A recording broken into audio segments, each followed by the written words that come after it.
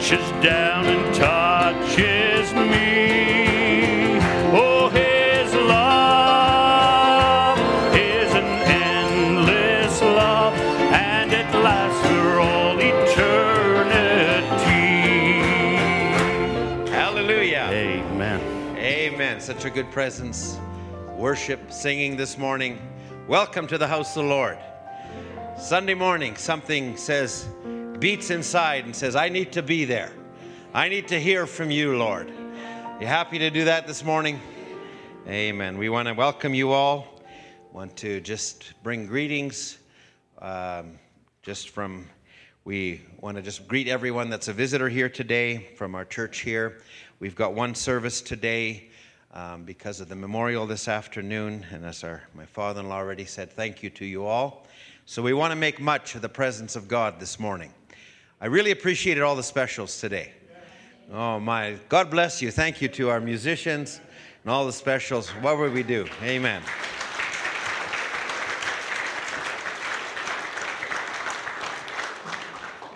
Amen. This morning we had our first Sunday school of the year, and we had our classes. So we're trying to be supportive as much as we can. Children, parents, ministry as a church. Some of your children would have had a letter that would come home, and others will be getting that yet. But Brother Andrew Dodd will be acting as a Sunday school coordinator this year and helping you all. And if you have things, we want to make it as much a contribution. And we thank our teachers. We have several new teachers this year. We thank those that have served, those that are serving.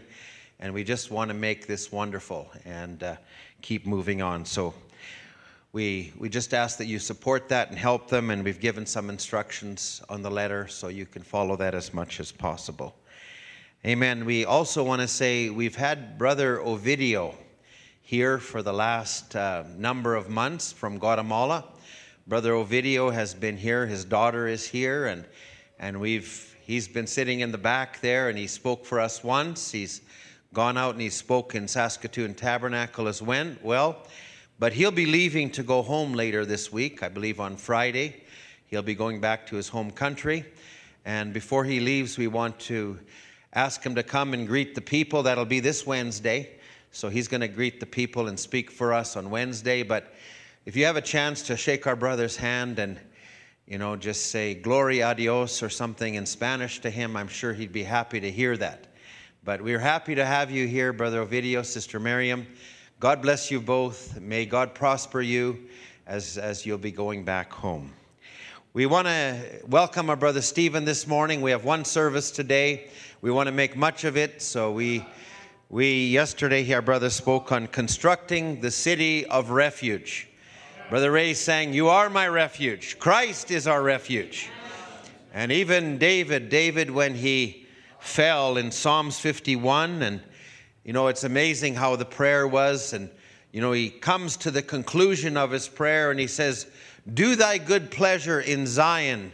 Build the walls of Jerusalem." So build that which has fallen, that which is not there anymore. We want to have our refuge in him. This morning, as we welcome our brother Stephen, we just ask you, pull on the word. I believe God will bless us. We want to have our liberty. Welcome and receive the word. You say amen to it. It'll be a blessing. Let's sing this morning, Some Glad Morning. Hallelujah. We haven't sung that often, but we need to sing it again. Some glad morning when this life is old, I'll fly away, to a home on God's celestial shore.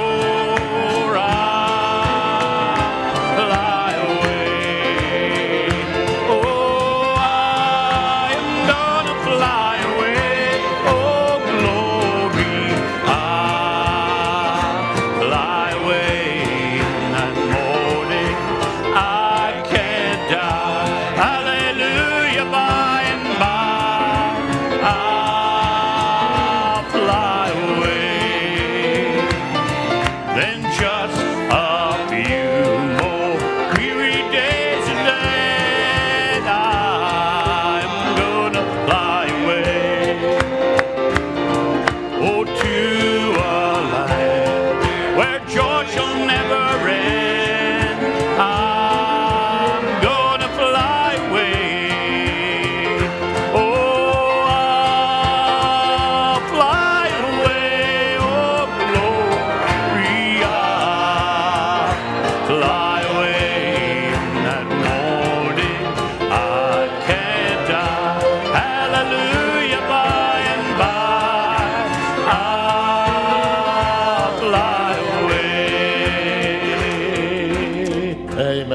bless you.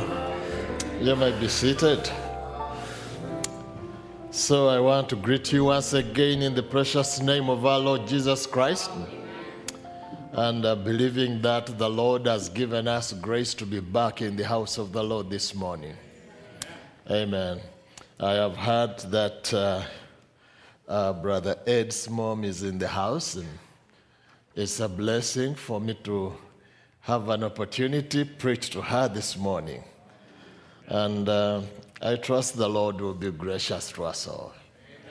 Amen. Just before I, begin the service today, I just wanted to have a few moments and just speak about what we do back at home. Back at home, we are involved in quite a bit of aggressive evangelism. Yeah, because in the most recent years, it looked like we, the message believers, believe that evangelism should only circle around our children. Right. And we don't go out where they are. But Brother Branham quotes Osborne, and he says, no man has got a right to hear the gospel twice when there are some who have never had nothing before. Yeah. So we try the best we can. And, all of us, we get to a point and we get awakened to something. We've got a brother that I think Brother Fred was here one time. Yeah. Brother Fred started going out and getting invitations in denominational churches. And he would go out there and preach. Many people would get baptized, believe, and so on. So Brother Tim Dodd was involved a little more with him. And, when he came and visited him, he found quite a whole bunch of people. And he says, Brother Stephen, this is too much for Fred. Can you try to help him? I was like the old school. The old school believes we are separated from organization, so we have nothing to do with them. The old school believes even if they open the door for you to preach, you shouldn't go there, because that's how people seem to look at it. But it was a very big challenge to me, and I said, well, I'll do the best I can, and I'll make myself available. So we started with the group that are spilled into my area. And we started organizing ministers' classes, because these men, Pentecost, they've got totally nothing that they are really standing on. And if you go in with the word brother, most of those people in there, they are in those churches not because they want to be Pentecostals. They are in those churches because they want to go to heaven. Yeah. So when you get in there and show them the better way, you'll find out that you are going to really have a very great appeal upon those people. Sometimes, we judge the people without listening to them. The Pharisees said, does our Lord judge a man without first listening to him? So we judge them, we've not listened to them. They become many times references on our pulpits, but we do very little to help them come out of the situation. So we decided, I joined into the fray, and we started going out back and forth. And, before COVID, it's just the Lord who was gracious that COVID came. And I had some kind of a stop. Otherwise, it was going to be a breaking speed. Brother Tim came one time, and the people gathered about 5,000 at our local church. And these people have just freshly heard the word. We go preach out there, and we start organizing ministers' classes among them every Thursday. There are ministers who come to this message. Amen. and some of them lose some of their people, but that shows they've believed. They don't care who goes. And some of them belong to organizational structures. So once they believe, they are put out of their churches. But then we do the best we can. And we've distributed books and given them church age books. And Brother Ed, I tell you that these people are feeding on this message. And one time we had our big meeting, because once a month we get hundreds of them, about 1,000 together, and then in different regions. And we speak to them the deeper things of the word. So I was taking the subject of Saul, a man who found God on the way to Damascus, and he was breathing threatenings against the disciples. When God met him, God stopped him. Then God told Ananias that go and pray for that man. Ananias says, no way. This man has been going everywhere, killing the disciples, locking them in jail, So I said, you people who are believing now are in the same kind of bracket like Saul was. You see, you've come to a spot where you've come from, they don't need you. And where you're going, they don't believe you. This is what is happening. The people don't believe that the people believe. And they are believers, but they don't believe that people believe. So we have come to a point where we believe that this message is personal to us and nobody else. So, people believe when you go out there and they open a denominational pulpit, then you are compromising on the word. But I think we are not. We've done the best we can, and the Lord has really opened very wide doors. They used to have a lot of propaganda, about the message of the hour. They say, oh, those people don't preach the Bible. They just, read Brother Branham's books in their churches. God has given us grace. We now broadcast our services on radio, so those lies are burnt out. They say Brother Branham never preached Christ. We've got now the message airing out on radio, and that one also is completely ironed out. And the Lord has really been gracious. He has been doing unbelievable things. Amen. Brother Ed was in one of the wings, and I'm sure that he came back and testified about what God is doing. So many people say it is impossible. Yes, just because you've not tried. Just because you've not tried. But go out. The people are hungry. We want to go out of here, but we must get the last elected one before we can go out of here.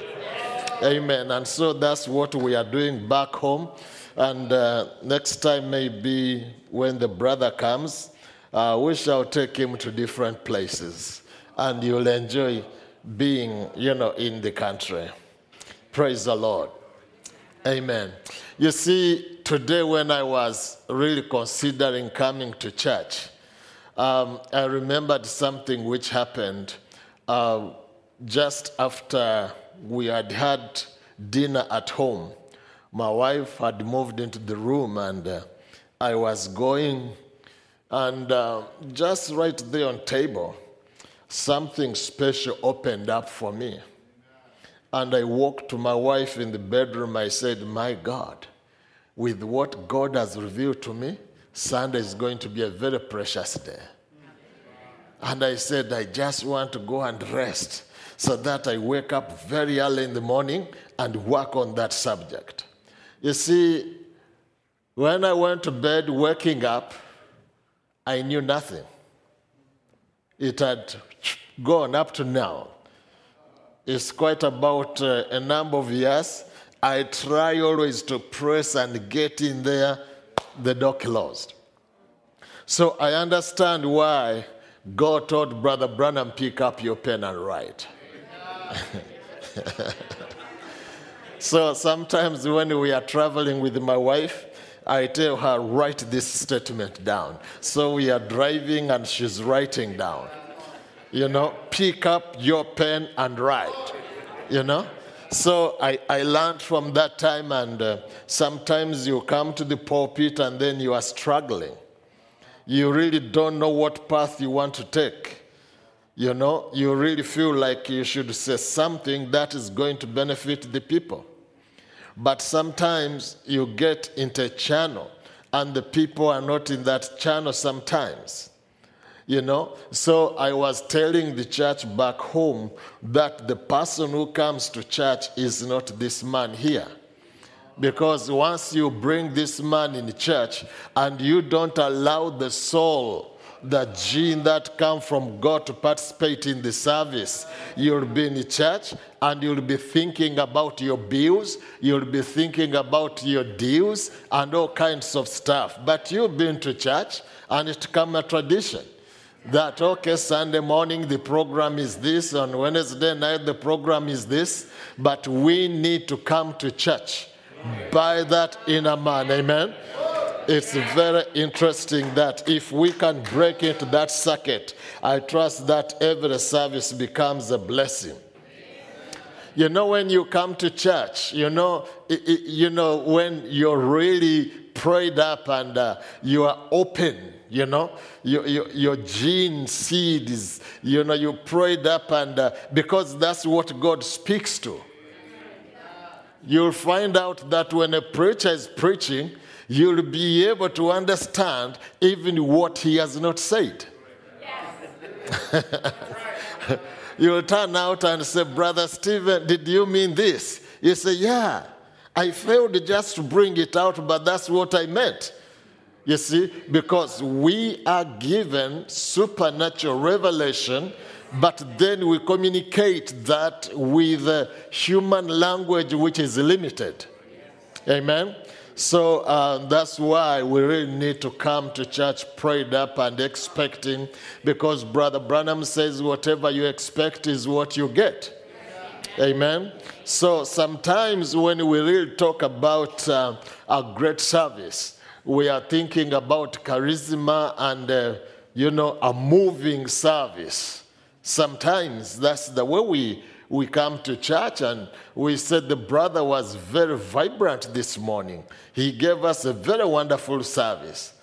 And then it makes you happy and you get excited. But the Corinthian church, that's what they were looking for. Then they would say, I'm of Apollos, I'm of Cephas, I'm of Paul. They wanted a certain form of delivery. And so you find that in church, people are so much open to brother so-and-so, but not so much of brother so-and-so. Yeah, because they've got what they want to hear things. But if only we could come to church when we are surrendered and saying, Lord, won't you speak to me? Amen. When you look at the letters of Paul, Paul is the most effective apostle we ever had. Actually, was the apostle that laid the foundation for the Gentile church. Amen? But the Corinthians were always complaining about him. They said his letters are weighty and powerful, but his bodily presence is weak and his speech contemptible. What blessed the people? Yeah, then what blessed the people? You see, because, Paul always says that you are our epistle written, from our heart. So it was actually a heart-to-heart fellowship. Once I speak from my heart, you receive from your heart, then God can communicate in a supernatural way. And that's all. That's what the ministry is all about. It's not how powerful one can present himself. It's not. is actually the ability to bring out the conviction of the Holy Spirit to the people. And if the people are in the Spirit and they receive that same feel, it moves. It moves a person into greater height in his faith. Amen. So just pray for me this morning. And I've been in those struggles. I've just been encouraged by Brother Ed this morning while we were in the office. You got a channel to go to, but then God tells you this is the way. Walk in it. What do you do? Okay? So just remember me in prayer. Let's stand up and have a word of prayer as we turn to the book of Revelation chapter 8.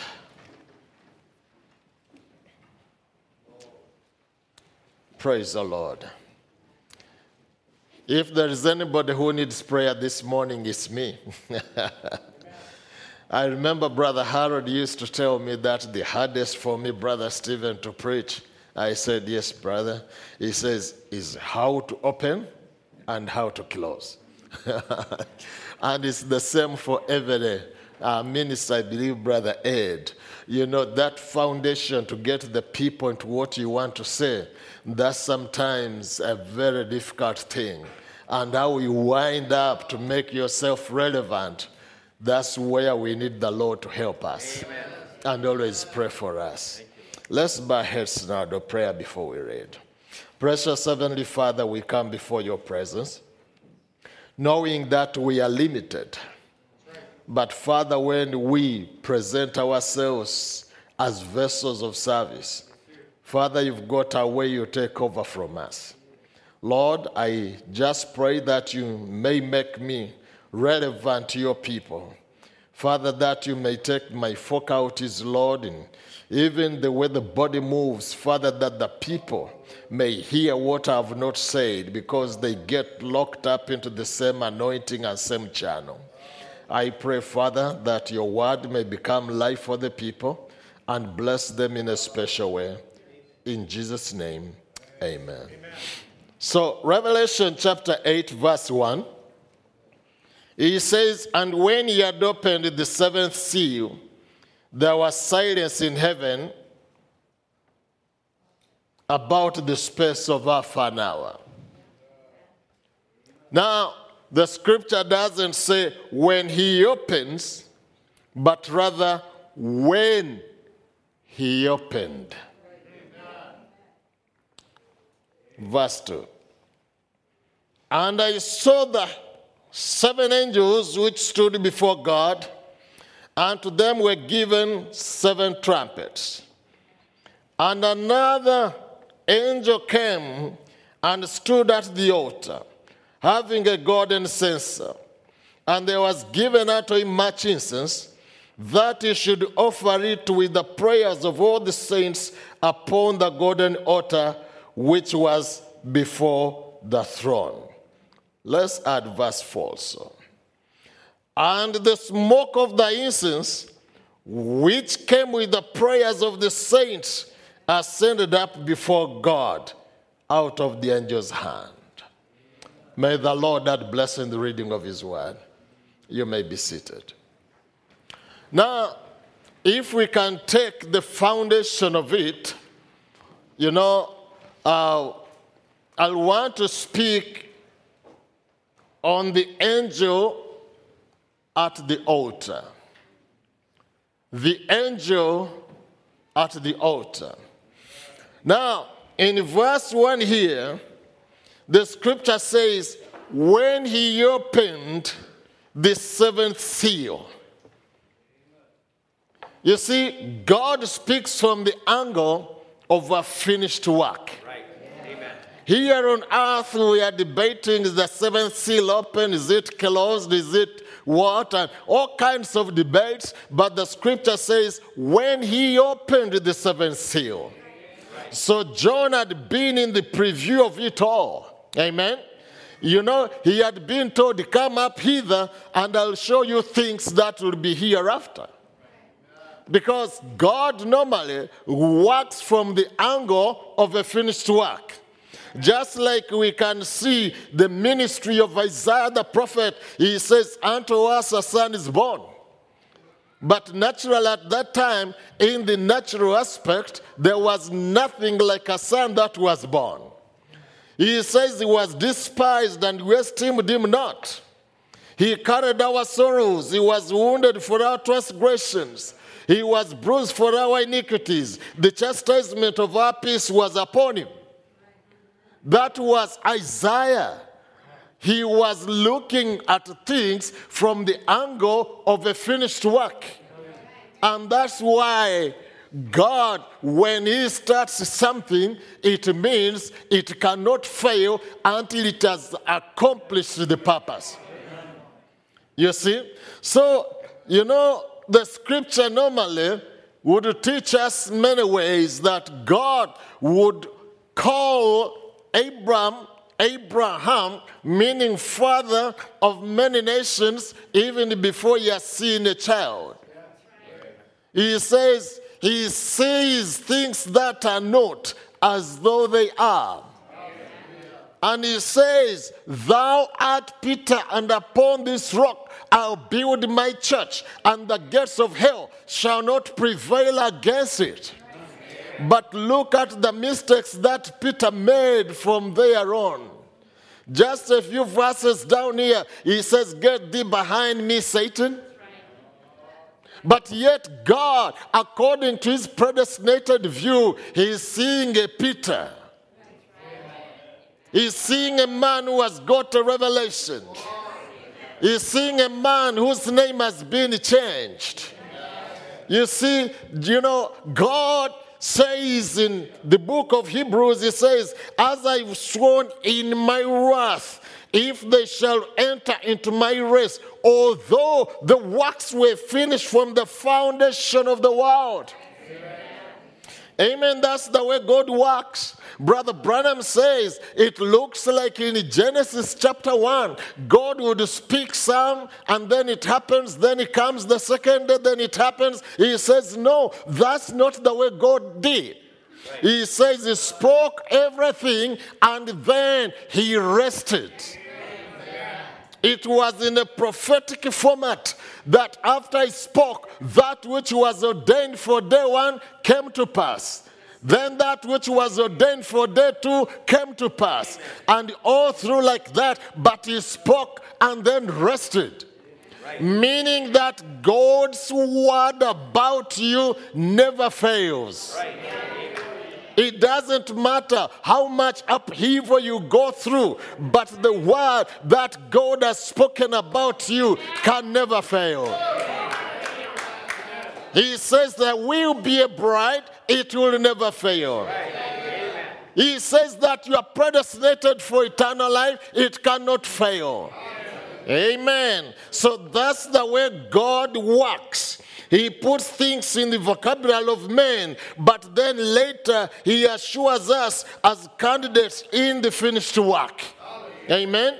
And when he had opened the seventh seal. So where's the debate about it then? Is it open? Is it closed? He says, when he opened the seventh seal, and John had gone through the preview already, so John is reporting what God has already done. Amen? So man, let's go back and re-look at this very well. That man before the fall enjoyed fellowship with God. And God always visited him in the cool of the day. They had an evening time fellowship. And then God would talk to his son Adam. And then Adam would maybe report back about the transactions of the day. And then the father would instruct him again on how he was going to handle the following day. And that's how we're supposed to walk with God. You see, many times people get into this message and they want to have all the answers before they begin. But that's not the way God works. Even when he's bringing the children of Israel out of Egypt, it was one day at a time. And we are going to walk according to the same process that God is going to work with us one day at a time. And so in the evening, we go back and we thank God and we say, Father, we thank you for today. You have helped me to overcome this, or you have helped me to overcome this, but I've got this other problem here. I've not overcome my drugs. I've got this other problem here. I've not overcome my temper. And then God knows what He's going to give you victory for. You see, that's the way God works. There must always be something that will make you have an incentive with God. Right. Amen. So, but then when sin came in, Adam lost that fellowship. Adam pulled back because of sin. Because the next day God comes down here and he's in the tabernacle. He says, Adam, Adam, where are you? It's not God who failed Adam. It's Adam who failed on his commitment with God. Amen. But then God was determined to bridge that gap by a blood redemption. Amen. So in the fall, man had so much lost ground. Let me tell you, friends, we may really think that we are up to, the task sometimes, and you really think God has called you to a particular ministry, or He has called you to a certain vocation of some kind. And then sometimes when you are working together with the brotherhood, everything seems to be very well and it's going on. And then after some time, you choose a lone walk. And yet God has called us to a body walk. You look at it from this angle. The prodigal son. He was very industrious on his father's farm. He was the guy that made the farm prosper. Right. And then he began to trust him so much. And then he also trusted in himself so much. And then it came to a time when he started saying, I can work in isolation. I can walk alone. I'm going to become my father's competitor. Father, give me what belongs to me. And he got what belonged to him and then walked away from the father. When he walked away from the father, that's when he realized that his success was his submission. Yeah, because day on and day on, the father would give him more advice and would caution him back and forth. But when you go out in solitary, you may not really be able to get the kind of support that you would need from the body. You see, if this message which we believe was just about knowledge, then you listening to the tape would be enough. But it's not. God has called us to a body. You understand what I mean? So we come together because every one of us is a portion of God. And when we come together, there is more of God in action that we bring together. So when you go by yourself, there are many other contributions of the body that you do not realize. Now, looking back, because we are going down here with Adam, Adam walked away, amen, because of sin. And then because of that, amen, he failed to come to accomplishing his task as God had given it to him. And Adam At that particular point, he thought that I think I can fix this by myself.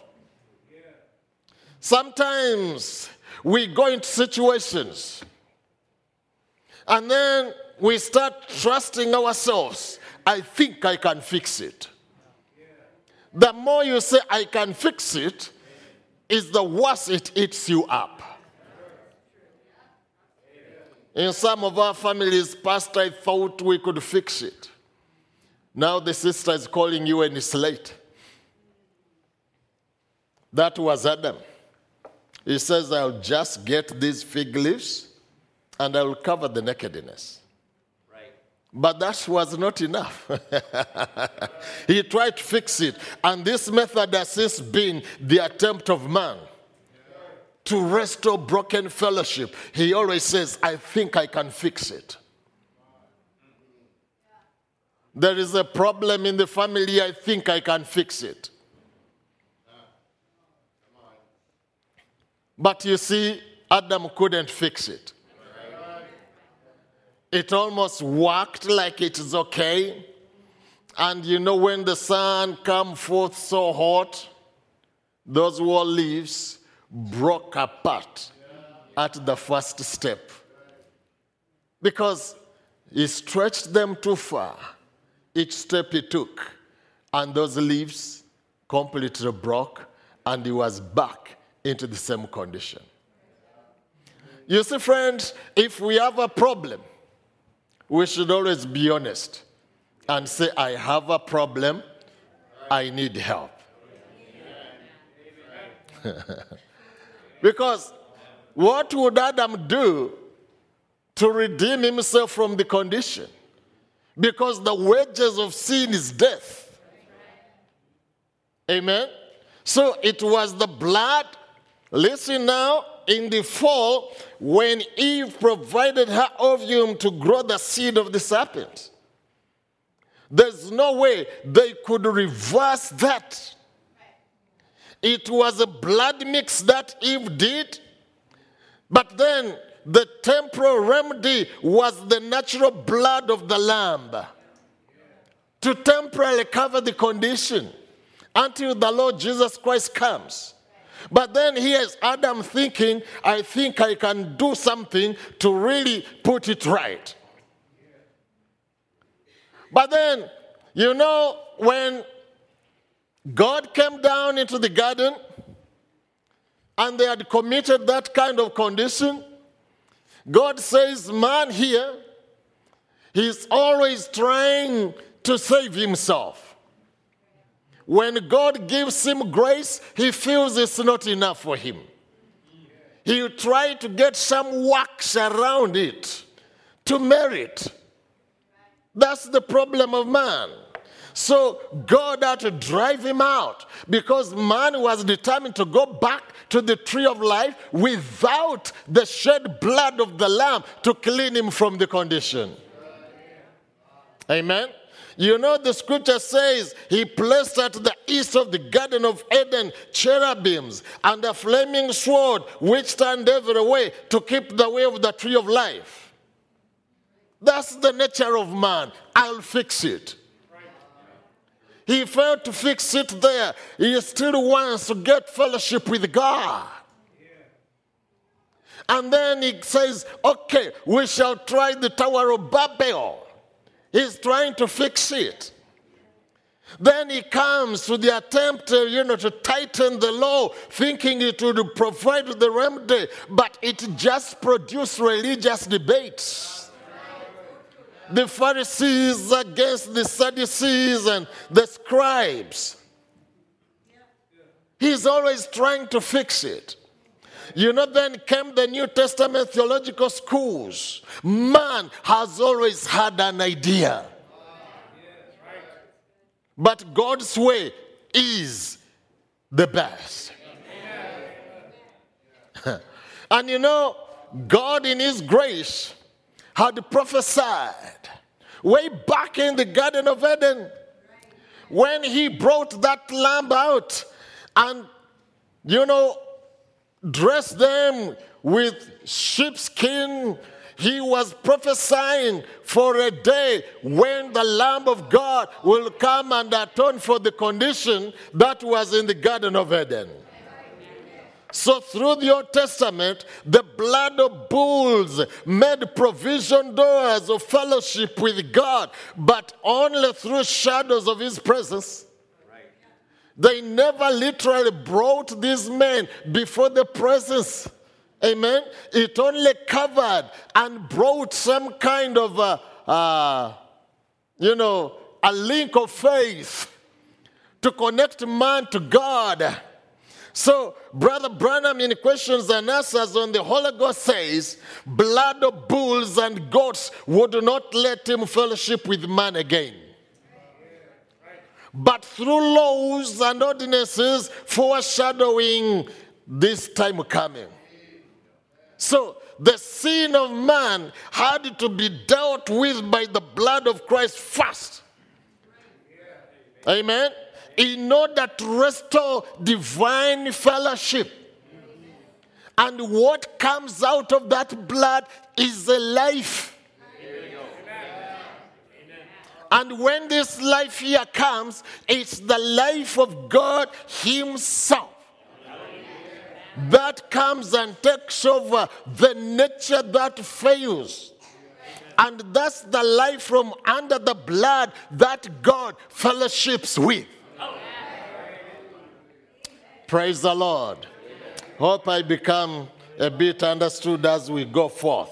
So the sin of man had to be dealt with by the blood of Jesus. That's why he says that we get the boldness to enter into the holiest by the blood of Jesus.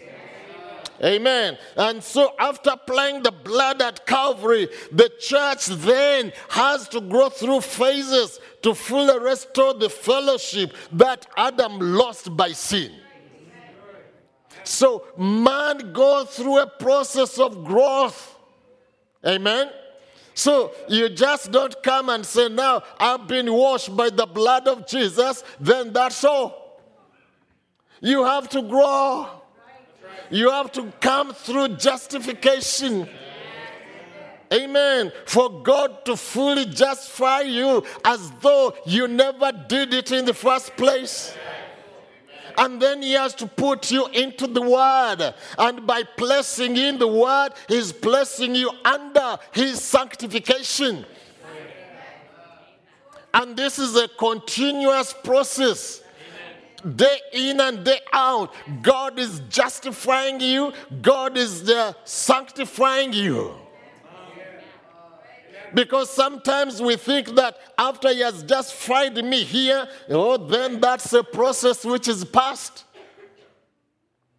But then, you see, sometimes you are going to go through situations. And if you have passed the stage of justification, how can you be sanctified? And then after you're sanctified, then not justified? It can't be possible. Which means that God carries all this together with him. Justification is continuous, sanctification is continuous. Amen? And then this brings us into birth. That birth there is a particular life that comes down here. And that's the life that can fellowship with God. Right. Amen. Amen? Yeah, because you are born again, you become a son. You are now a manifested son. From a gene seed, now you're born, you are manifested. You can now have fellowship with your Father. Amen. God be gracious. It says here in 1 Peter chapter 1, verse 8, if we can look at that. Amen. We need to go through a process, friends. Even if we've been washed by the blood of Jesus, you go through a process to be restored finally in the kind of fellowship that Adam lost in the garden.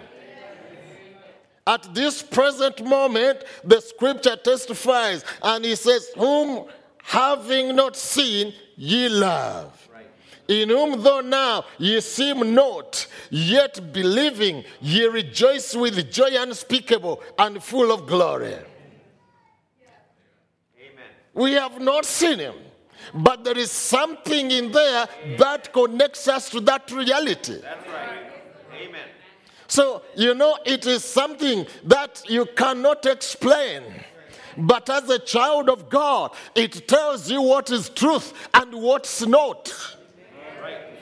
Some of the things you never heard them before, but when you hear them, that life on the inside will tell you that is God.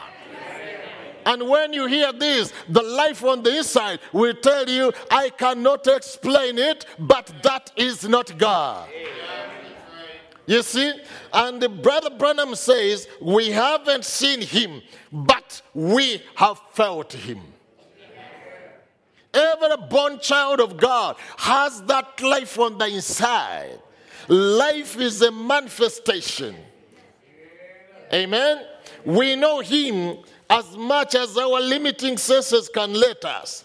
But one day it will be face to face. That's this age. He is coming at the end of this age. Partial realization will be made perfect realization, completed realization. Meaning we are in a process. We are growing back into where we fell from. So what we are touching now by the eye of faith must develop into reality one day. That one day, once again, we shall see him as he is. Amen? We shall come to a time where we need no faith no more. Because faith is just linking us by way of a dimension, so that we can be able to touch God. But one of these days, these dimensions will not be anymore. So you'll not need that faith dimension. You'll not need the visions, because you'll be in the reality. That's what we are growing into. We shall step into the like vision that John, Peter, and James were taken up into the mountain apart in Matthew chapter 17. When Jesus took away, amen, his jacket of the natural body and allowed them to see him beyond the veil. That's what we are growing ourselves into. The fellowship will be the restoration of Eden, and this is going to be actualized in the millennium. And right now, the bride is growing into that, restoring everything that we had lost by the fall of Adam. And at that time, we shall be like him. Are you together with me? All that we lost must be restored through the ages, and is restored as rewards. He that overcometh will I grant. And God has been bringing all these rewards down to the edge, through the ages. Amen? Like when you study the 7 church ages, there are certain things that are striking in that book. You find out that when the first church age begins, they were given an incentive. He that overcomes. So the reward of the first believers of the age was enjoyed in the second age. And whatever reward came was never pulled back. So through the 7 church ages, the church is growing back into that reality. Amen? That's why the incentive to the last church age is a throne. That's right. Amen. So when we overcome, all that which we have received as reality in our inner man is going to burst these physical bodies, and we shall see him as he is. Brother Branham says, each message to each age holds out an incentive to the believer. encouraging him to be an overcomer and thereby be rewarded of the Lord. So, and the last incentive, as I said, is a throne. He that overcometh will I grant to sit with me. How can there be a throne unless there is a restoration of the kingdom? So we have come to the end of the journey, and this is the age that sees the fullness of adoption. Amen. Romans chapter 8 verse 3 says, and not only they, listen the way Paul is putting it, but ourselves also, which have the first fruits of the Spirit, which is that quickening power. Even we ourselves groan within ourselves, waiting for the adoption to wit the redemption of our body. Amen. What a day that shall be. Amen. When we witness the change of our bodies, the adoption to wit the change of our bodies, he says that's now what we are waiting for. Beloved, now are we, not shall we, but are we the sons of God? We are, but now we are trusting into another dimension, which takes us beyond the curtains of time. These bodies will be changed in the twinkling of an eye. Are you together with me? He says, now are we the sons of God, and it does not yet appear what we shall be, but we know that when he shall appear, we shall be like him, for we shall see him as he is. We shall be like him. We shall be fully restored. Like Adam was before the fall. That's where we are maturing back into. We shall break into a dimension, and it shall be flesh of his flesh, bone of his bone, spirit of his spirit. The fellowship which had been broken, and now we were just having faith we're having fellowship by faith contact. It will go above that, and one of these days we shall see him as he is. Amen. Listen to this powerful scripture here. Praise the Lord.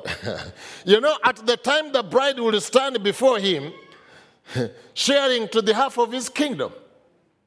Are you together with me? It's like Esther. Esther did not know that she actually had the privilege to enter into the king's chamber. But when the circumstances that were trying to gather up as a storm, Esther decided to step in there. And then she discovered, I've always had favor with the king.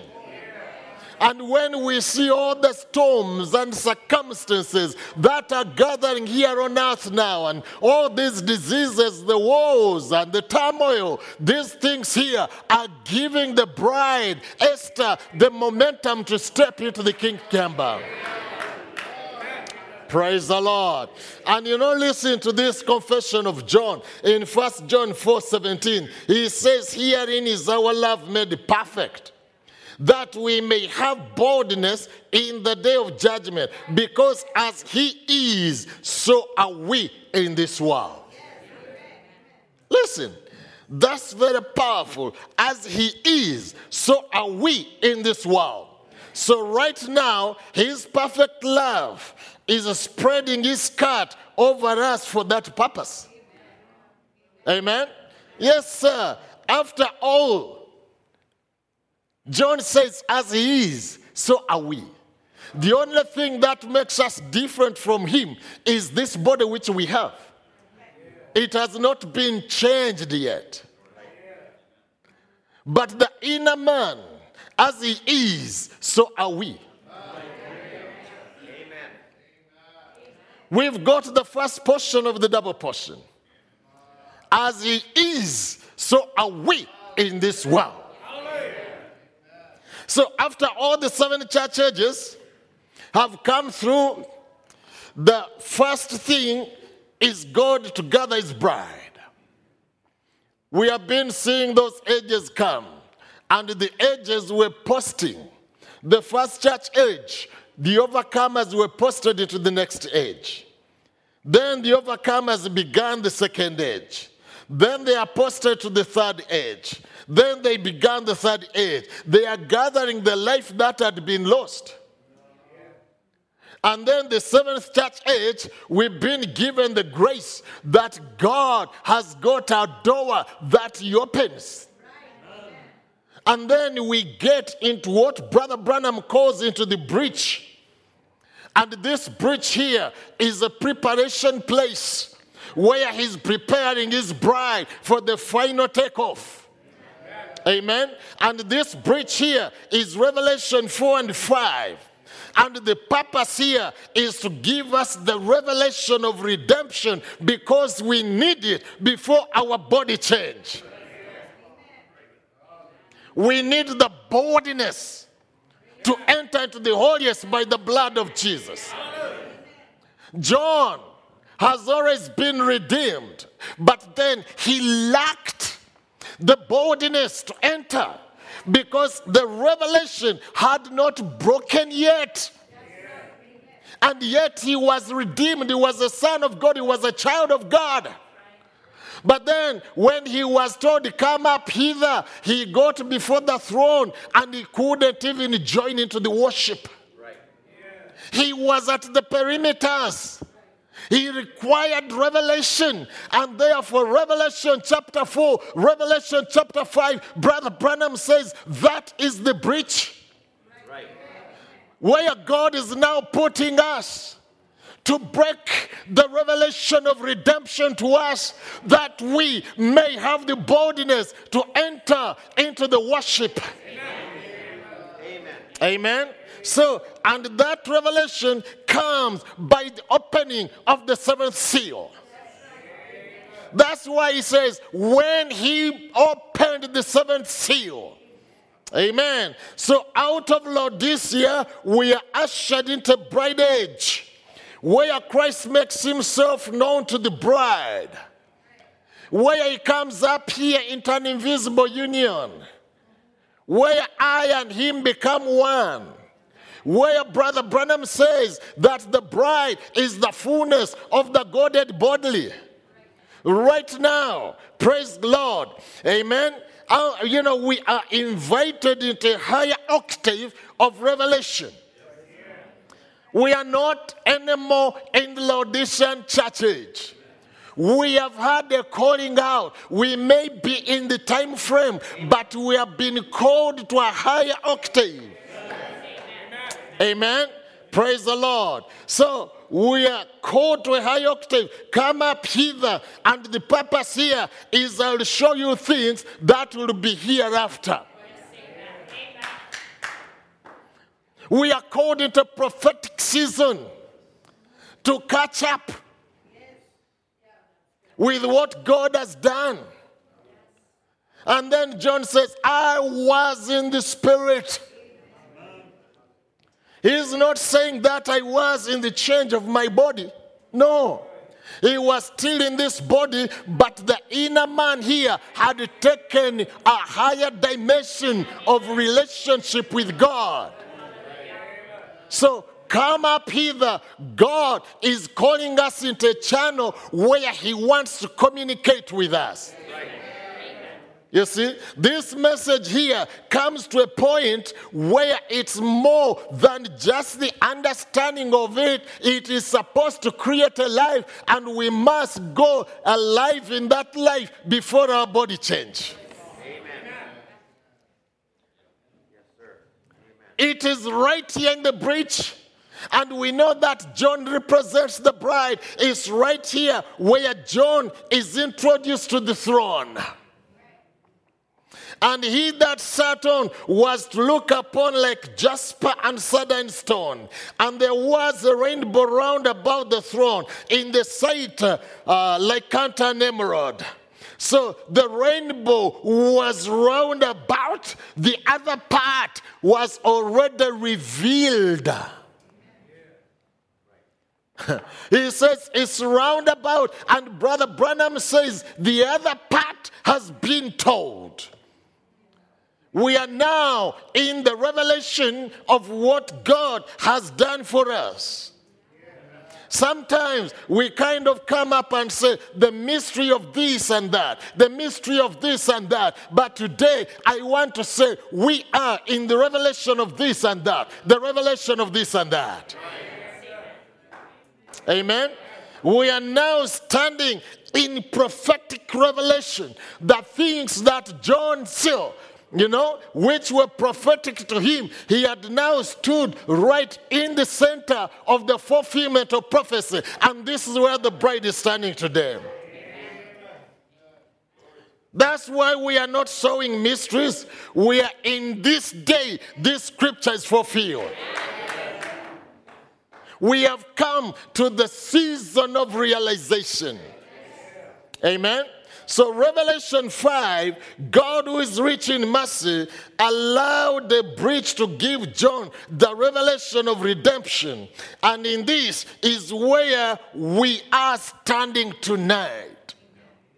Amen. We are in that season, and there is no age that has ever understood redemption like this age that we are in. Amen. He saw the revelation of the finished work. He saw the lamb that had been slain. So the breaking of the seals is the revealing of a finished work. So John is called, come and see. Come and be part of this. Amen. So before the revelation of the finished work, there was worship around the throne. But John could not join the worship because the redemption was not fully revealed to him. He had not seen the name in the book. Let me tell you, friends, we are here because our names were in the Lamb's book of life. That's why we are here. But then we must also know that we are here because our names were in the book, but many of us could not have the revelation that our names are in the Lamb's book of life. The moment you catch that revelation, it changes your life. John was part of the economy of God from before the foundation of the world. But John needed to get a revelation of who he was. And this is why the ministry labors, so that you may catch a revelation of who you are. And the moment you catch a revelation of who we are, brother, it even changes the way God deals with your life. Right. Amen. It completely changed. He was living a life, but he was not fully aware of the driving force that was behind the way he walked. Many of us are believers. And then, honestly, we cannot go to a nightclub, we cannot go to a bar, but then we need to catch a revelation of the driving force behind that. That we are totally in contact with the Spirit of God that moves us. The dynamics itself that drives our mechanics. Sometimes we come to understand or think that you are not doing this because the scripture tells you this. The scripture only reveals to you. But you do not do those things because you read the Bible. You do those things and you act the way you act because behind you there is a driving life. That is driving you. You would have desired to go in certain places, but like somebody is telling you no. You are in association with the supernatural world. And John, even, he had all kinds of different testimonies. And he says, he that, we touched, he that we ate with, he that, in 1 John chapter 1. Right. He had a natural relationship. And he was even proud about how the Lord loved him.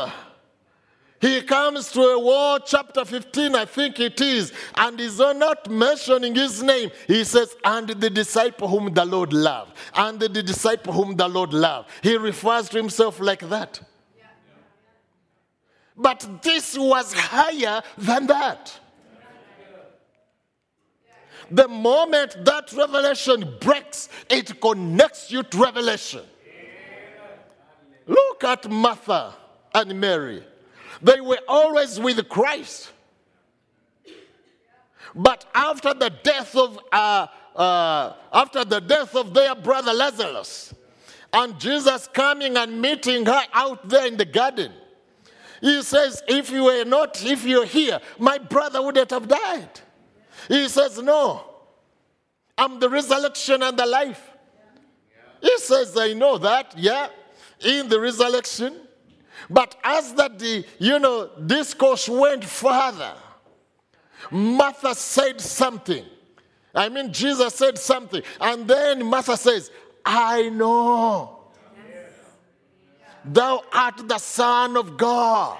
He broke into that circuit. And immediately Martha said that. Jesus says, let us go. The revelation that brings resurrection had hit Martha. And Jesus says, let's go now. All of us. There is such a love of God we have. To the extent that we can even give an eye for one another if necessary. But we need the revelation of that power that pushes the body. Praise the Lord. You see, it was not revealed to him. And in Revelation chapter 4, he had come through the sea of glass. And that scene had been judged at Calvary. But here he was, standing right there. But Revelation 5 revealed to John the finished work of Calvary. And this brought him at the center of divine worship. When he knew, yes, it is the blood. Yes, it's the Lamb. And this is where God is putting us. To give us a revelation of who he is. And then, therefore, a revelation of who you are. Two things here. A revelation of who he is and a revelation of who you are is stored around here in the breach.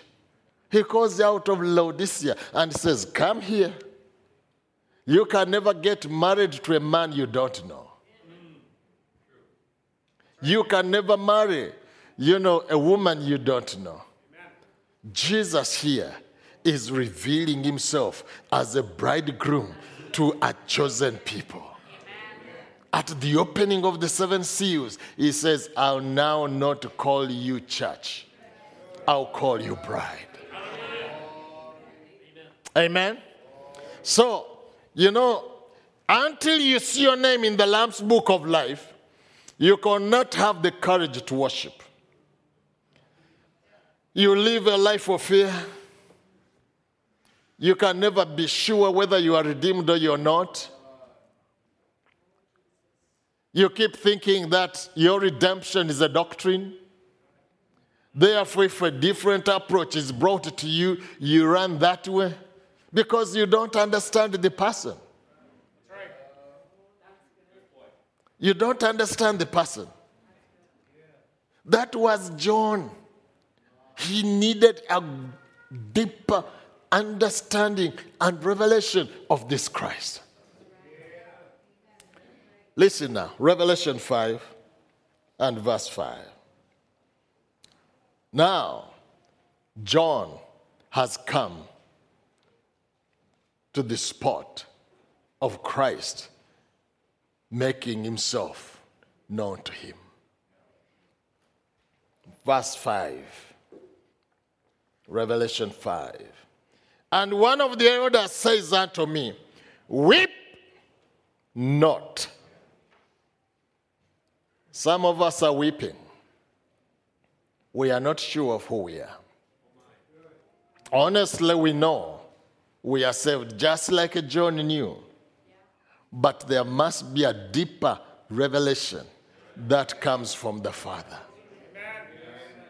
Where he says, flesh and blood has not revealed this to you. Something that goes deeper than what I, your pastor, can teach you. You have heard from your theophany. God has spoken to you. It's deeper than what we can be able to explain behind this holy desk. It's a relationship, it's a contact. So John is taken to a higher level than all his testimonies that he gave before. He says, and one of the elders says unto me, weep not, behold, the Lion of the tribe of Judah, the Root of David, has prevailed to open the book and to loose the seals thereof. And I beheld, and lo, in the midst of the throne, and out of the four beasts, and in the midst of the elders, stood a lamb, as it had been slain, having 7 horns and 7 eyes, which are the 7 spirits of God sent from forth into all the world. So John receives the revelation of a finished work of Calvary. He says, oh, I am here because of the Lamb of Calvary. The entire plan of redemption is now open to him. And he came and took the book out of the right hand of him that sat upon the throne. John then joined the heavenly host in worship. Because the moment he saw his name, and then he understood that I'm not in this because of a church. It is I and Christ come together. I'm a portion of that God. He's my Father. Are you together with me? He's my Redeemer. He's my all in all. He broke into a sense of realization of the divine love that took Christ upon Calvary. That's when he lifted up his hands and he began to worship. And every creature which is in heaven and on the earth and under the earth, and such as were under the sea, and all that were in them, had I blessing and honor and glory and power be unto him that sitteth upon the throne, unto the Lamb forever and ever. Amen. And the beast joined in and said, Amen. And the 420 elders fell down and worshipped him that liveth forever and ever. He joined in the heavenly throng. When he discovered who he is, he found out that actually, let be what be. Now I'm a candidate of the realization of eternal life. If heaven opens up, I'm welcome before the throne of my Father. He joins in the worship. Now, I want just about 15-20 minutes.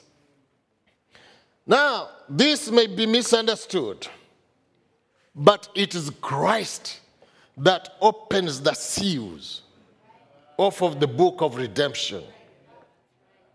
So that's why he steps forth as a lamb. Brother Branham, in the Bridge Message, he says, and when the 7th seal is broken, the mystery of God that is sealed in those seals is finished. Now the question is, how could we know what's in the first seal if the 7th is not revealed? That's why the angels, John says, when he opened the 7th seal. Amen. How could we know? Because God was dealing with scrolls. And so there had to be a scroll. And at the end of the scroll, there was a seal. Then we get the second rolled over the first. Then the third rolled over the second, until we get the seven.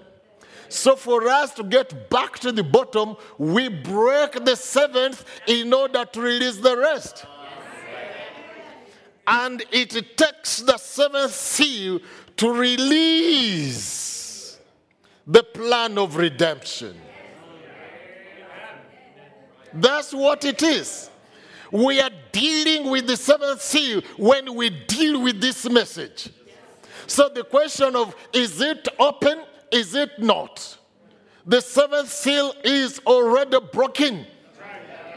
Amen. Now, he takes 1 Thessalonians 4:16 and he says, for the Lord himself shall descend from heaven with a shout. The Lord himself.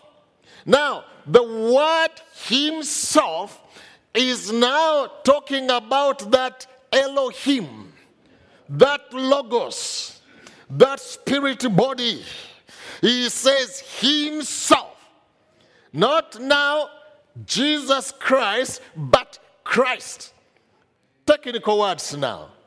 That spirit being, he comes down in 1 Thessalonians 4:16 to bring down the shout, to break the seals. Right. Amen. He doesn't have his glorified body yet. The Lord himself, a spirit being, stepping out to break the seals off of the book. And he does this before the body change.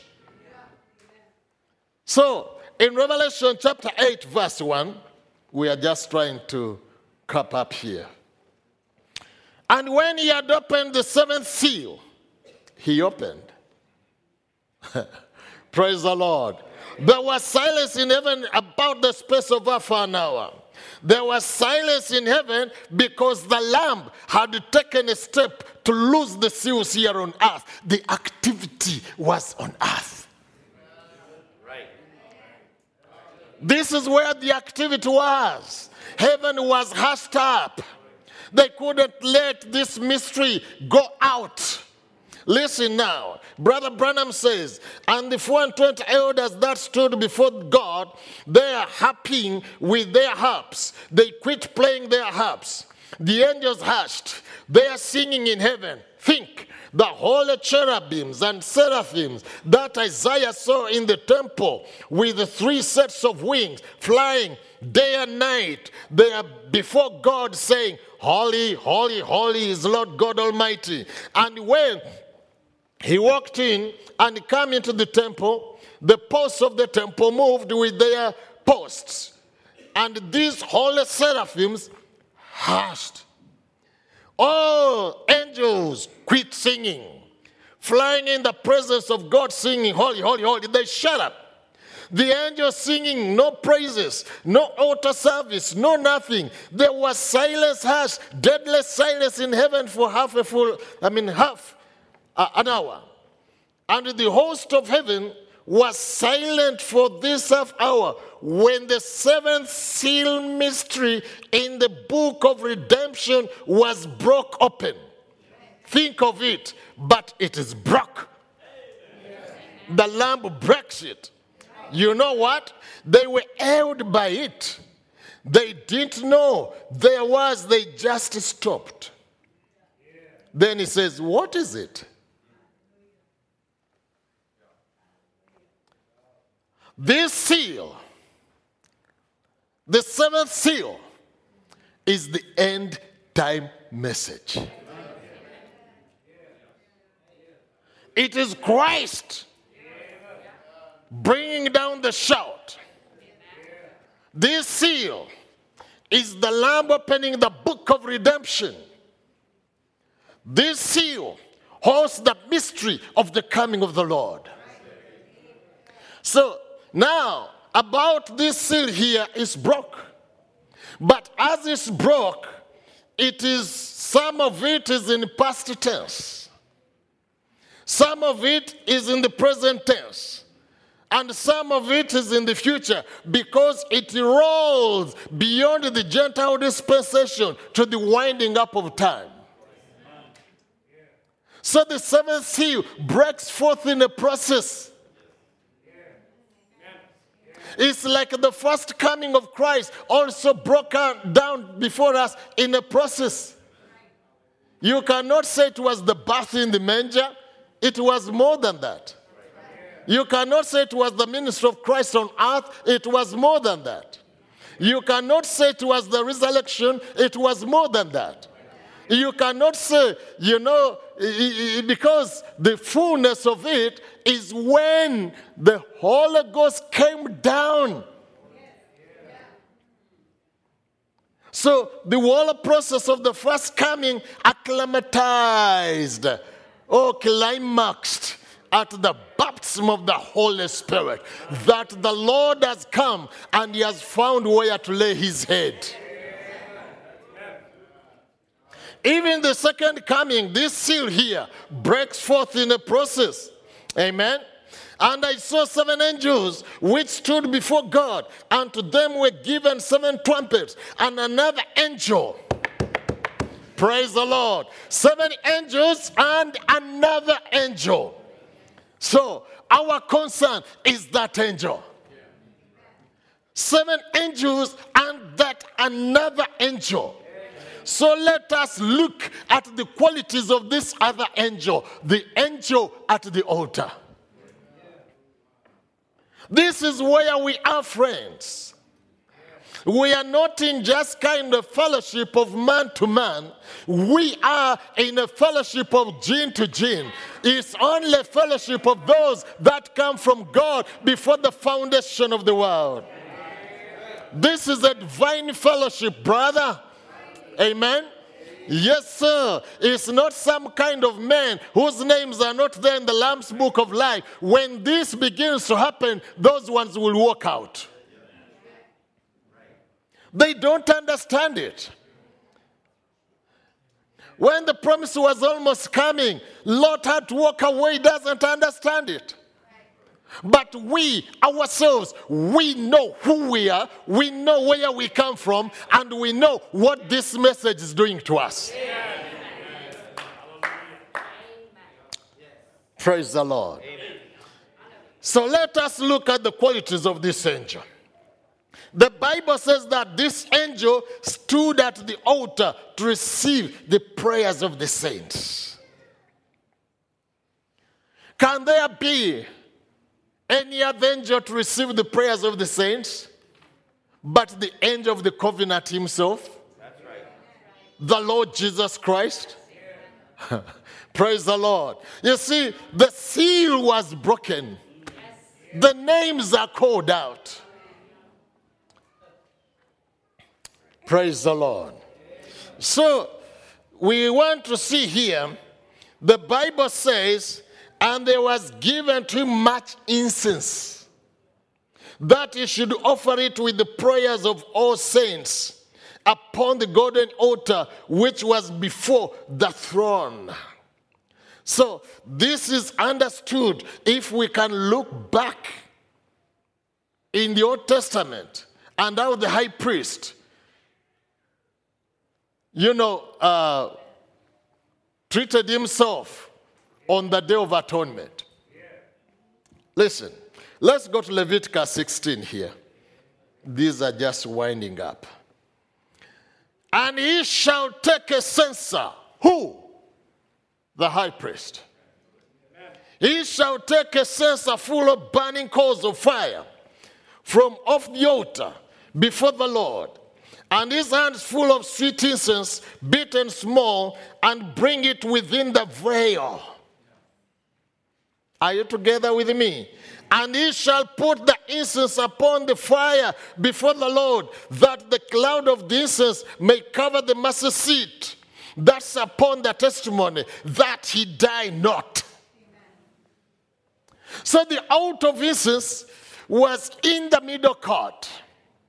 But the priest had to take incense with him to the Holy of Holies on the Day of Atonement to qualify to atone for the people. And here we see the angel of the covenant holding the incense, not to qualify himself, but to qualify your prayers. Are you together with me? And the smoke of the incense, which came with the prayers of the saints, ascended up before God out of the angel's hand. Yes, because the sacrifice was still up yonder on the mercy seat. So this smoke had to ascend. I don't know whether you understand where we are and the privilege we have. The boldness to enter into the holiest by the blood of Jesus Christ. What the seal has done for us, it has opened a way of communication. Let me tell you, friends, we are right here in the breach. God is preparing us, and the Lord himself has come down into divine fellowship with the bride of the Lord Jesus Christ. He's even willing to receive your prayers. The prophet says here, notice this now. Now, if there's no altar of sacrifice in heaven, where's the sacrifice for sin laying then? There has to be a place where the lamb that's slain, blood is laying there, where the blood is. Now the incense was the odorous stuff that they burnt, which the Bible said was the prayers of the saints. If there isn't no sacrifice on the altar, then the prayers cannot be received. It's only by the blood of the sacrificial altar that lets the prayers go through to God. So here we are, friends.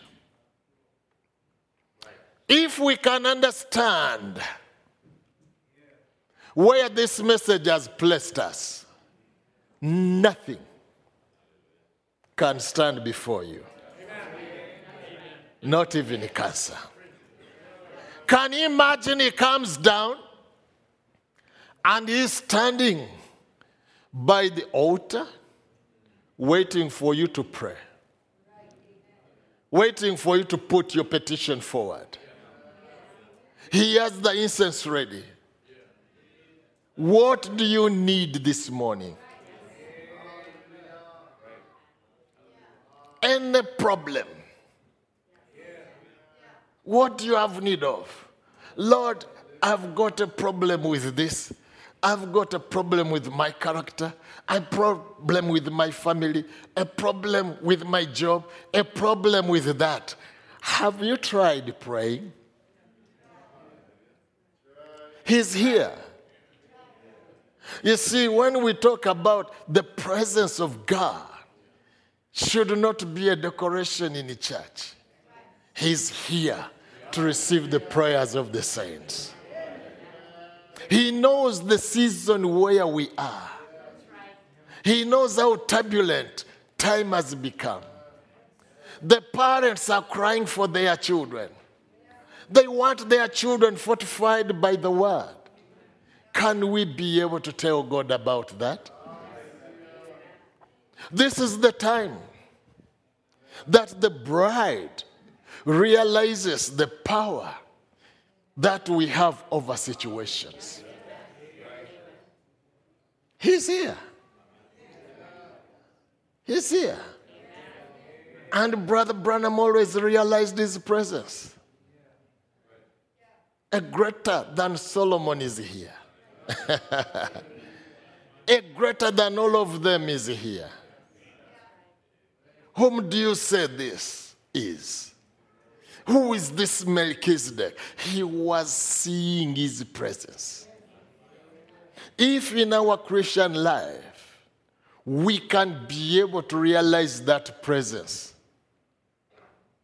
things will happen in our lives.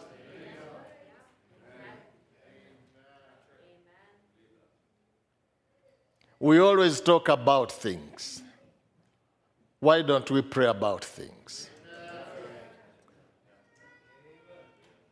And he is standing right here at the altar to handle your situations Either you are addicted to this or you are addicted to that, pray. All things are possible to he that goes to God in prayer. God bless you so much. The angel at the altar is waiting for all of us to go before him in worship. He opened the way, and John realized it. John says, "Oh, heaven and earth heard me, and under the sea, John, when I had lifted up my hands to pray, to worship the mighty one of Israel, to tell him how great thou art, O Jehovah. You are my shield and buckler. You are my shepherd, I shall not want." The door is open for us to adore him, to worship him, to glorify him, to let him know how grateful we are that he has brought us that far. That he has brought us past the sea of glass. Our sin has been washed. Isn't he wonderful? God bless you. God bless you, brother. Just come. God bless you. Thank you so much. God bless you, my brother. Bless you.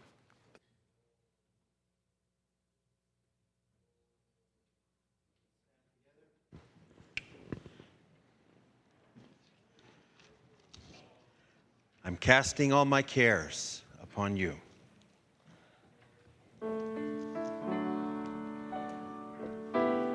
Greatest story. That's the one we want. Yeah, that's the one. Yeah. Casting all my cares on you. I know you love me. Redemption by blood. That's the greatest love story. And it's for restoration, it's for redemption. What 7 angels in the cloud, they testify, my Redeemer's no longer dead, he's risen, and he's coming back for you and me. So I'm casting all my cares on you. Oh, I know you love me. Redemption by blood. Oh, that's the greatest love story. It's for restoration, for redemption. What 7 angels in the cloud testify, my Redeemer's no longer dead, he's risen, and he's coming back for you